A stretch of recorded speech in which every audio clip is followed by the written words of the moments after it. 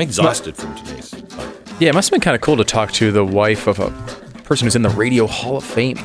Someone who's really accomplished something. And not just they give that out to just any Yahoo now. Yeah. Wow. Yeah. Yeah. No, we had Kathryn Limbaugh on. Yeah, that's really cool. And she's just a remarkable woman. So kind and gracious. But she has a new book out that Rush actually started to write with her while he was dying. She reminded me of this thing called optimism, which I had forgotten about. I had too. Yeah. I didn't know it existed. Yeah. But just a really, at least for me, it was emotionally draining for me. Yeah. I mean, we talked about this during when we were off the air, but this is the first election that we're going through without Rush Limbaugh. And we talked to her about that. That's a big statement, and it didn't really hit me until we started talking to her. Yeah. We do talk to a couple of candidates in some of the biggest races in the country as well. Don Bolduc in New Hampshire today. Liked him. Yeah. I think you will too. Yeah. Eric Schmitt. We like him a lot in Missouri. So a couple big candidates there, and I think it was a good show. It was a great podcast. Make sure you listen to all of it. It's really good. And a reminder, tomorrow, I think I said on today's podcast that it was tonight, but it is actually tomorrow, a podcast that you can find on my Glenn Beck YouTube page. Also, Blaze will get it a few hours early. My interview with Carrie Lake. It is going to be great. I love her. But let's see if she really has the stamina to take on the things that she's going to have to take on in Arizona. That'll happen tomorrow on a special podcast that you'll be able to find on YouTube or Blaze TV if you're a subscriber. Brought to you by Goldline. Americans, you need to know that it is possible to use your retirement account to acquire precious metals. Not only is it possible, it probably is a little bit wise. The dollar is jacked up and everybody is feeling inflation. We're feeling inflation. Too many dollars chasing too few goods. The way that the world always resets after something as bad and catastrophic as this is with gold. And it is a big deal right now. If you want to protect what you have, what you've saved, please consider gold or silver, precious metals. Call Goldline today. Tell them that I sent you from the podcast and give them the code MYB. Mind your business. They're giving away silver bars right now just as a thank you for calling in.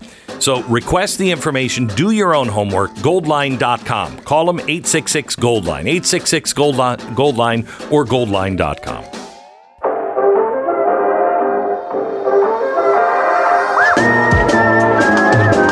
You're listening to the best of the Glenn Beck program. So the debate last night in Florida went probably, I think, as expected. DeSantis crushed. Charlie Crist kept trying to focus on abortion rights. Whoa. What? What? DeSantis crushed? What debate were you watching? I was closely following the New York Times coverage on this. Yeah, were you? I got a totally different picture of this. Like, for example, that time when good old Ron DeSantis always going to it, always with those misleading Republican claims. Like last night when he said Mr. Crist was supporting abortion up until the moment of birth. This is a common Republican claim, but abortion until the moment of birth doesn't exist. They literally wrote that sentence in the New York Times. It's called partial birth abortion. No, it does not exist. No, I am curious on this because we've seen many cases where it did exist and people were arrested for it. So those people obviously should be let out of prison. Can I ask you, do you think the writers at the New York Times think they're Jedis? Yes. I think, honestly, that's not the abortion you were looking for. I was reading their coverage today and I think you might be onto something. I think they can wave their hands. What do you mean it doesn't exist? What does that mean? Now, you could say it doesn't occur frequently. It's not an incredibly common procedure. You could certainly make that point, and that would be valid. It's not the most common type of abortion. To say it does not exist is like It's insanity. What do you mean it doesn't exist? What are you talking about? War is peace. Right. Like, and let's just say for a moment it didn't exist. Mm-hmm. It still should be illegal, right? Right. Like, Art the Clown from Terrifier 2 does not actually exist. He's a movie character. However, killer clowns should still be outlawed.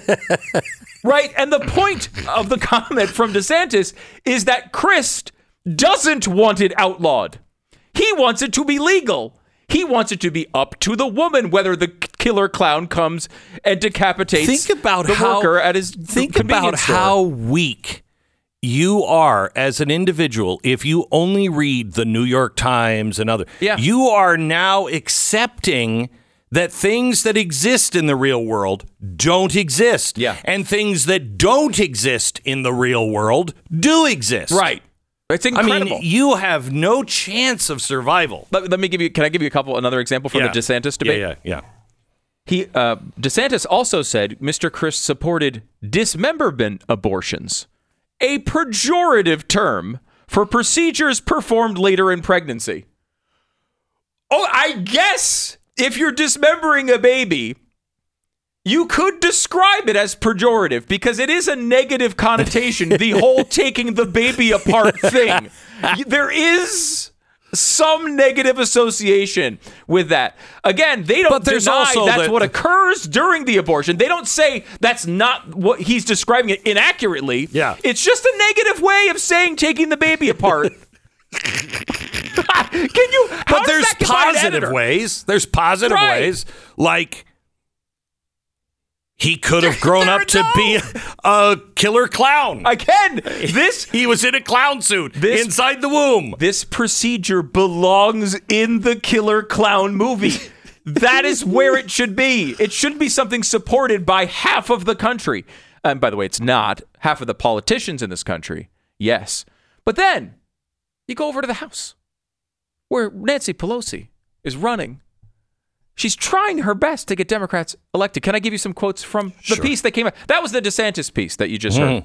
Okay. And should I give you the one more DeSantis one? It's pretty good. Yeah, go. All right. I'll give it to you.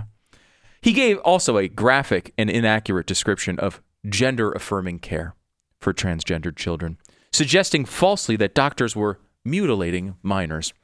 In reality, gender-affirming care, which major medical associations, including pediatric associations, endorse, primarily involves social support, non-permanent treatments like puberty blockers and hormonal treatments. So all the videos you've seen of doctors, surgeons describing how many times, bragging to their DEI departments, how often they've done these surgeries, that also doesn't exist. It's just social support. It's just, yeah, you go, Jill, you're really John. That's all it is. Do you believe this Ron DeSantis character? But on the other side, in the House, Nancy Pelosi also got covered. And I think you'll say this is the same type of treatment that Ron DeSantis received. Here's some quotes from the. These are all real quotes from the article today. New York Times in peak form. This may be peak New York Times. Wow. I'm maybe it was when they were denying the Holodomor, but I will say it might just be today. Okay. Ms. Pelosi, this is a quote, after multiple articles about how rich the new prime minister and how awful and rich and how he's privileged the new prime minister of Great Britain. Yeah. The woman with the ice cream drawer in her. Right. Yeah. Okay. Got it. Ms. Pelosi is an 82-year-old juggernaut in Armani. Actual quote. A juggernaut in Armani, as in Giorgio Armani. Yes. So for her, it's a wonderful attribute that she owns these incredibly expensive clothes. Yes. The article directly above it, just how rich is the new Prime Minister of Britain? Rishi Sunak's ascent is breakthrough for diversity with privilege attached. Okay, back to Pelosi. Her energy level amazes and inspires her troops. I'm surprised her staff is not on record saying that she's lazy. I don't know. I'm surprised they couldn't get that quote out of them. She's actually lazy and awful. I don't know. She is masterful, said Representative Haley Stevens, a Michigan Democrat. And this one, I don't know what to make of this. I would like your opinion on what to make of this quote. As she campaigned last week, she carried in her purse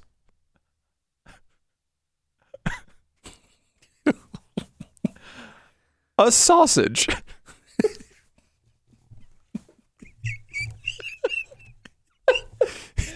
This is a real quote. As she campaigned last week, she carried in her purse a sausage wrapped in a bow presented to her by a fan. What fan walked up to Nancy Pelosi and said, "Madam Speaker, here's a sausage wrapped in a bow," and she's carrying it around in her purse? Who carries a sausage in her purse? I do not want to answer that, as I may be on trial with the FCC. I gotta take a break. A sausage. Stop. She has a purse sausage. Ladies and gentlemen, Nancy Pelosi is walking around. You want to talk about signs of dementia? Isn't number one on the list? You're carrying a sausage in your purse. Where did I put that sausage? Okay. If out of the blue one day, someone just gave you a chance to save $7, that's in the New York Times. This is the best of the Glenn Beck program. Eric Schmitt is joining us now. He's running for U.S. Senate. He is currently the Missouri Attorney General. Hello, Eric. How are you? Good to be with you. I'm doing great, Glenn. Hey, I just have to ask you, does some of your tenacity come from the fact that I think it was your grandfather was in the 7th Army, which, if I'm not mistaken, the 7th was Patton, wasn't it? Well, he was in the 44th Infantry Division, and they saw a lot of combat. And my grandfather had a 8th grade education and fought in World War II, came back, started a butcher shop where, he raised a family. My dad worked 7 days a week in the midnight shift. And so, yeah, I think I got some of that grit and determination from my family and that work ethic, because there's a lot of work to do, but I'm certainly blessed to be in a position to do some of this stuff. So I want to talk to you about two things, ESG and the COVID investigation. Can we start there? Yeah, absolutely. Okay. Yeah, there's a lot to talk about. Which one do you want to talk about, ESG or the COVID investigation? Yeah, let's do that first. The court granted your request to depose Anthony Fauci and also Jen Psaki and others about the administration colluding with social media to suppress free speech. Yeah, so we filed the lawsuit, and it's a landmark lawsuit. When we filed it in the spring, we've been fighting all summer to get discovery, which we've received, and now we've got an order to take the depositions of Fauci and Psaki under oath and others, which is a big thing in this case to get to the truth. Because as you know, Glenn, the First Amendment is the beating heart of our Constitution. We're born with the right to speak our minds and have opinions, and government's role is to protect that right, certainly not to infringe upon that right. And what we've seen, especially during COVID, was a government outsourcing its censorship to big tech giants like Facebook and Twitter and Instagram. And through this discovery in this lawsuit, we found out that they were holding weekly censorship meetings, that senior Facebook officials were texting the Surgeon General of the United States saying, "Hey, yeah, we took that one down. What else can we do?" I mean, coordinating directly and colluding directly with the government to silence people, to deplatform them, to essentially silence them. And we also know that, obviously Anthony Fauci was a part of this. Jen Psaki was, when she was press secretary, spoke openly about how they were flagging posts for Facebook. And so now for the first time, we get a look under the hood. We've actually got the documents to prove this was actually happening. But on Friday, we got a court order to take Fauci's deposition. And I just think for a lot of reasons, Glenn, this is critical, because what we saw during COVID was Wasn't about the science. We know that. It wasn't about anything like that. It was about power and control. And if you dared to disagree, if you dared to have a dissenting opinion, I mean, they came after you. And not just MSNBC and these crazies on the left, but the government. Oh, yeah, the government of the United States. Correct.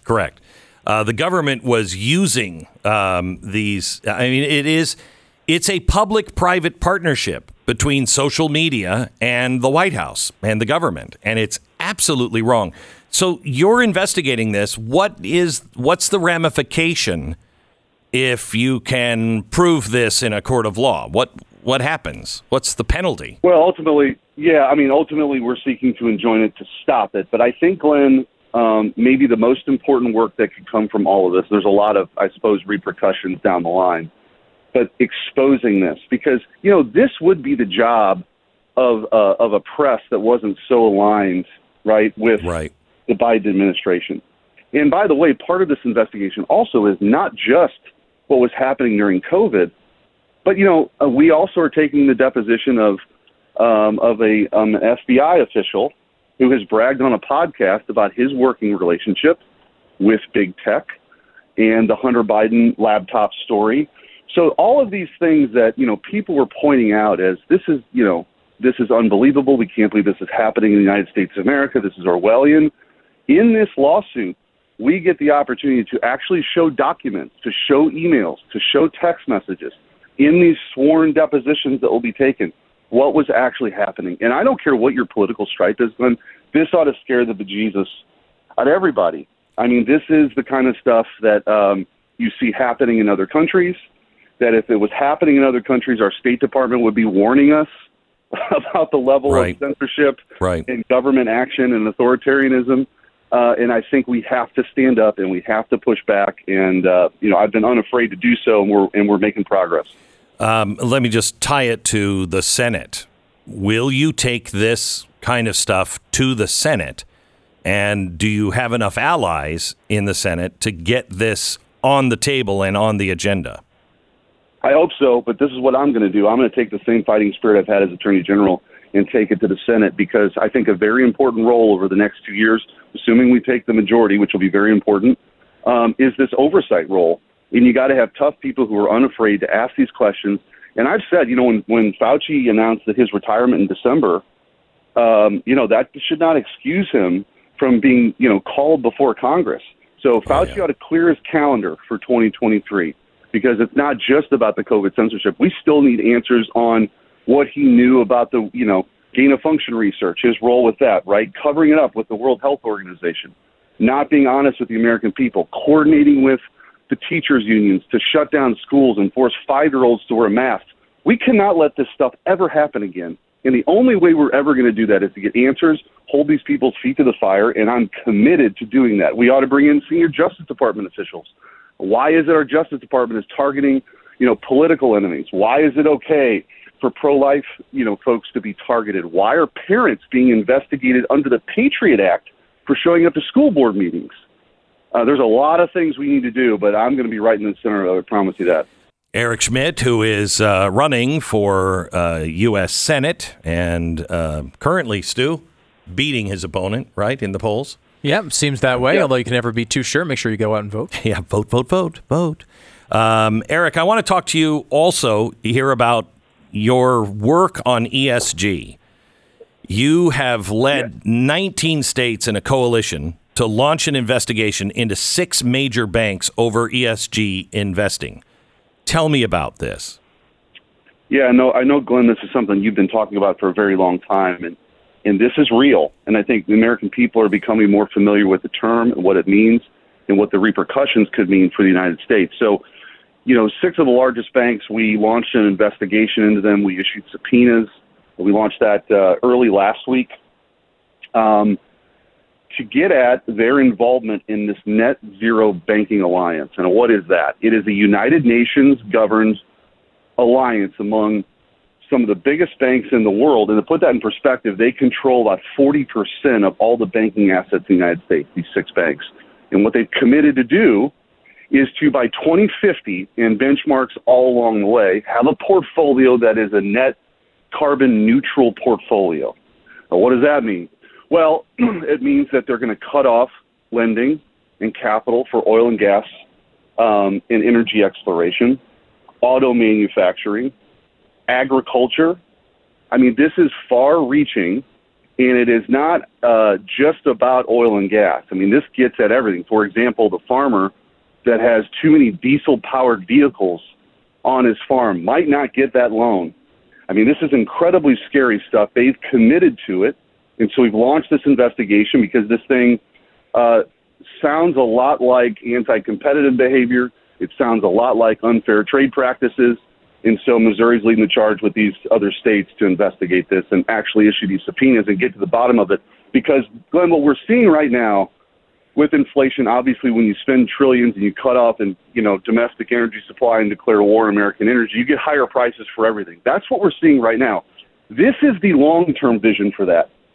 This is to make sure that, this happens in the long run. And everybody's going to pay a lot more for everything. And it's also ceding away American sovereignty. Big time. The idea that the United Nations would be dictating who gets a loan, what farmer gets a loan, what startup. We have all the energy we'll ever need in this country to be energy dominant and to export that to our friends and allies around the world, and this is a direct threat to that, no doubt. So you sent a list of questions about, you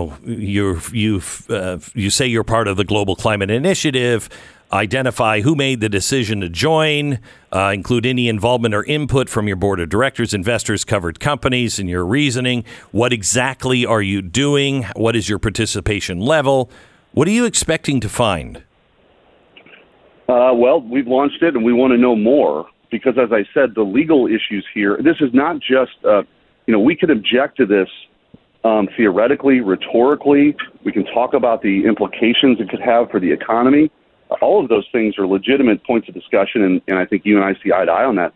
But these are legal documents, right? These are civil investigative demands, essentially subpoenas, saying you need to tell us more about this because we have laws in our state that might forbid this practice. And so we want to get them on the record, find out what exactly the process has been for them internally. Have they been working together on this? Again, this is 40% of all the banking assets in the United States. And it's not just 2050.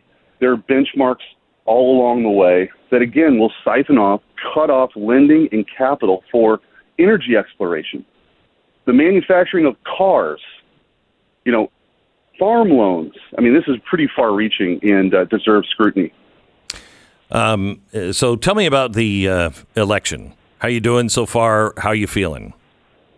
We're in a good position. I think we're in a strong position, but I'm running against an heiress of the Anheuser-Busch fortune who is outspending us right now. And by the way, you can't make this stuff up, Glenn. My dad worked at Anheuser-Busch 7 days a week at the midnight shift. I referenced that. I actually in college gave tours and took out the trash at the estate that she grew up on. The media hates this, right? Because you've got somebody who says blue-collar roots who's fighting for working-class families, taking on an out-of-touch limousine liberal.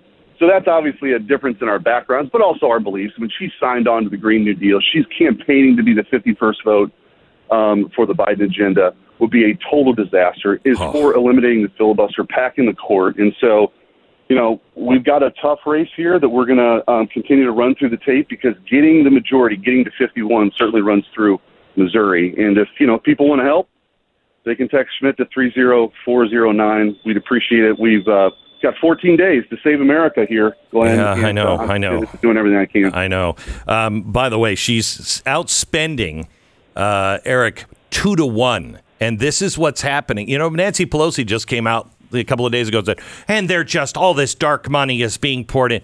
What are you talking about? The Democrats are outspending 2 and 3-1 in every case. It's crazy the amount of money that they're spending, and doesn't look like it's working so far. Thank you so much. Go ahead. Yeah, we'll keep fighting, Glenn. Thanks. We'll keep fighting. Thanks for all that you do. And like I said, everything we talked about today and on your show previously, I'm going to take that same spirit to the Senate. We need more reinforcements in Washington, and I appreciate you having me on. Thank you, Eric. Appreciate it. Eric Schmitt, an attorney general I am most impressed with. He has taken the bull by the horns on a few items and is relentless, just relentless, and would be great to have that kind of a wake-up call in the Senate. The best of the Glenn Beck program. And greetings to you, thrill seekers, conversationalists, and music lovers all across the bountiful and optimistic fruited plain. It's the Rush Limbaugh program here on the Excellence in Broadcasting Network. And greetings to you, thrill seekers, conversationalists. Kathryn Adams Limbaugh. Let me just explain who she is. She was born in Massachusetts. She is a direct descendant from the Mayflower, direct lineage to John and John Quincy Adams. Kathryn has traveled to and lived in over 40 countries on 5 continents, originally due to her mother's career as an American diplomat and her father's international business career following graduation from the Naval Academy. Throughout her youth, Kathryn gained vast, well-rounded experiences, routinely representing the United States abroad, liaisoning with heads of state, ambassadors, and high-ranking military officers, while also witnessing human suffering firsthand, including extreme poverty and disease. Early on, Kathryn made it a lifelong mission to help others in times of crisis, encourage people to reach their highest potential. At 15, she taught English as a volunteer while living in a remote country in West Africa. She translated for American military doctors who would set up field hospitals on missions and raise funds for underprivileged children, leading to a national recognition as Foreign Service Teen of the Year. She is also the co-author of the #1 New York Times bestselling Adventures of Rush Revere, American History Book Series. She also has been a major player and led major productions, part of significant charitable efforts, including Nelson Mandela Invitational in South Africa, the Stand Up for Betsy Ross campaign with her husband, which raised over $5 million for families of first responders. And, of course, she has donated, along with her Family Now Foundation, millions of dollars affected by cancer, illness, and hardship. She was the one who told us on February 17th, 2021, that her husband had passed away. She also said that his legacy would continue, and she is doing that in a couple of ways. She is presenting the first ever American Patriot Scholarship in honor of Rush, and she's supporting American military heroes, police, first responders, and Gold Star families through their foundation. She is also, her and her brother, David, Rush's brother, David, have put together a book, Radio's Greatest of All Time. Kathryn, welcome. Hello, Glenn. Goodness, what an introduction. That certainly wasn't from the New York Times, I don't believe. No, it was not from the New York Times. I believe they have a different version. You know, I was reading your bio, and I thought this is hard to say, strange to say, but truly an equal to Rush as far as accomplishments. Thank you so much. Thank you so much. I don't know if I can agree in full, but yeah. Thank you. I truly appreciate it very, very much. So the name Greatest of All, Radio's Greatest of All Time, is it true that that's what it says on his death certificate? Yes, we have to be on brand at all times. Yeah. Very important. Very important. Straight from start to finish. But yes, it does. Another thing that we wanted to do in a way to tweak the media as a final goodbye from Rush, which we know he certainly would have loved. Oh my gosh. Someone put that through, ironically. Yeah, I'm not sure who that poor person is that put it through, but yes, it is. It's so fantastic. Under occupation, Radio's Greatest of All Time. I was there in the Capitol the night he got the Presidential Freedom Award, and he always struck me. I mean, he was bombastic on the air, on loan from God, but he always struck me as a very humble person. in real life, and I could see that really deeply moved him that night. He really was. He was incredibly brilliant, incredibly kind, fearless, exceptionally talented in radio, of course, but he was truly gifted. But I believe one of his attributes that we all love the most was he was so humble. He had the biggest heart. He was so sincere. He never forgot the little guy. He never became too big. And he never really thought of himself as Rush Limbaugh. The name Rush Limbaugh. Yeah. He did on the radio, but not in real life, so to speak. He always tried to have a better show the next day. He never thought that he accomplished the peaks that he did. He always was working so incredibly hard. So yes, that night meant everything to him. He was very surprised by it. We were actually in Boston. He had geared up to making this announcement on the radio and thought that was basically it, that the secret was out and now he could go about his medical mission, so to speak. And so we left for Boston right after that announcement that day, and there was a call from the president when he was supposed to be going into surgery that said, "You really should be in Washington tonight." We thought, well, we don't quite have the attire for that or the mindset, but he was so incredibly touched, so honored, so thrilled. It meant everything to him, literally. Did he know that was coming? Was it told to him in the White House, or was that the moment that we all saw? Was that the moment he knew? That was the moment that he knew is going to be presented to him there. He didn't know when we flew up. He didn't know when the president was calling that morning. He only knew earlier in the White House when we spoke with President Trump and their immediate family, who were deeply appreciative too, of course. But that moment, he didn't know that it was going to be awarded then and there. So everything came at him rapid fire, and his emotions were so sincere. He was actually not feeling well at all that evening. He was going into a pretty significant surgery the next day. So just being there was quite a feat for him to be there. But having that awarded to him where it was, in the forum that it was, meant everything. He was just a young boy from Missouri, as he often said. He wanted to be on the radio from the time he was 8, but he certainly never dreamed that he would be awarded the Presidential Medal of Freedom in that forum.